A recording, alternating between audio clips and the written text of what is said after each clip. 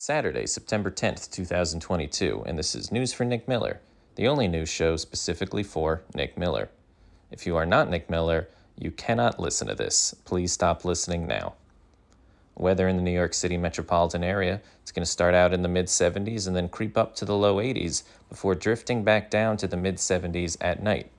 And seeing as how tomorrow is September 11th, which is commonly thought of as one of the sadder days of the year in America, today is probably your last day to wear a loud, obnoxious, brashy outfit before tomorrow, for the weekend or whatever.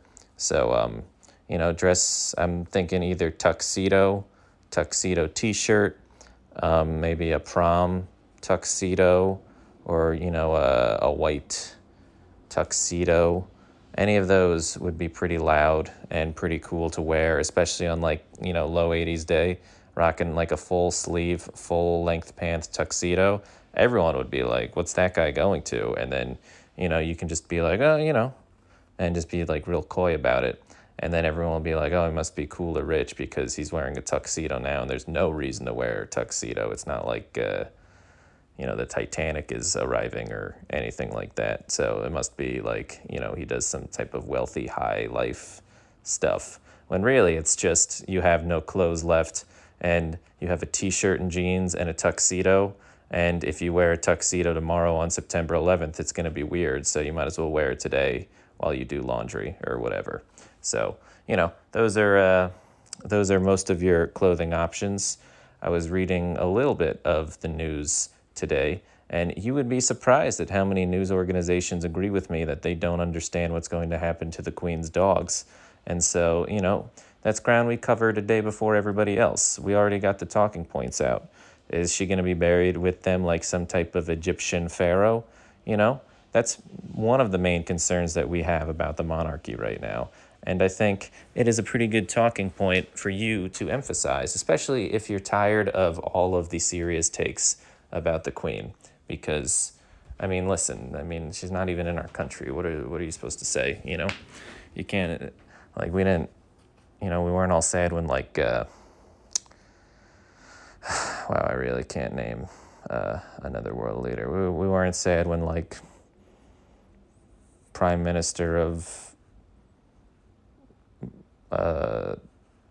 Italy died, or we'll research some world leaders tomorrow and then we'll figure it out. Yeah, those are the main talking points. I think people have shifted to more stupid Queen questions, and the weird fingered cheating son guy, he's gonna be the king now, which good for him. He's wanted it for so long. And he's a real lunch pail type of guy, hard worker, a gym rat. Charles is there, he's at the castle before everybody else, and then at night, he's at the castle, he's the last one to leave the castle. And so, you really, you got to admire the hours the man puts in. He's probably thought about this so much. He's worked harder at being king than anyone we know. And so he, we'll see if he gets a shot at it and is good at doing it.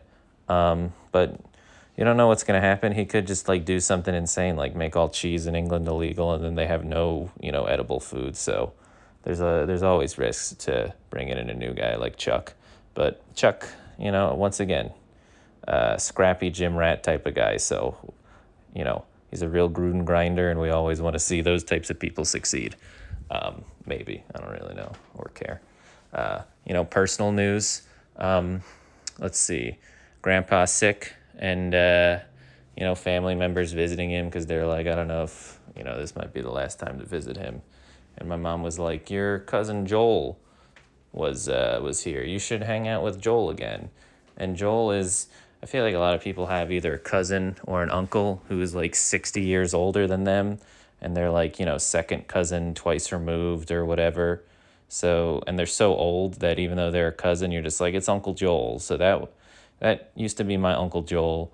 And then I aged into a bracket where my parents were like, he's actually your ninth cousin or whatever, some family tree BS. And I'm like, I don't really care. This guy's weird as hell. I remember So my mom is trying to get me to hang out with that guy again because I guess he's like lonely. But one of the first years I was in New York City, I didn't really know that many adult older people, So my mom was like, take your cousin Joel out. And again, this guy's like 55, 60 at this point, probably. She's like, take your cousin Joel out, he'll like buy you lunch or something or dinner or something. You'll have a great time. You'll catch up.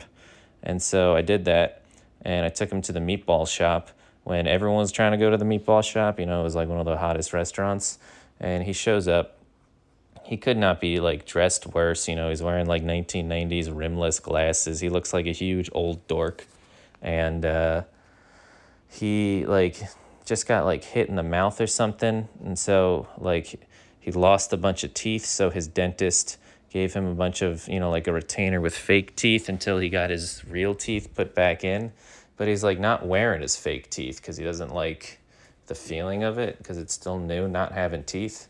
And so he's just like with me. We're at the counter having a drink at the meatball shop. And I'm like, everyone's looking at us. And I'm like, can you, for the love of God, just put your teeth in? And he's like, what? It's not a big deal. And I'm like, get teeth.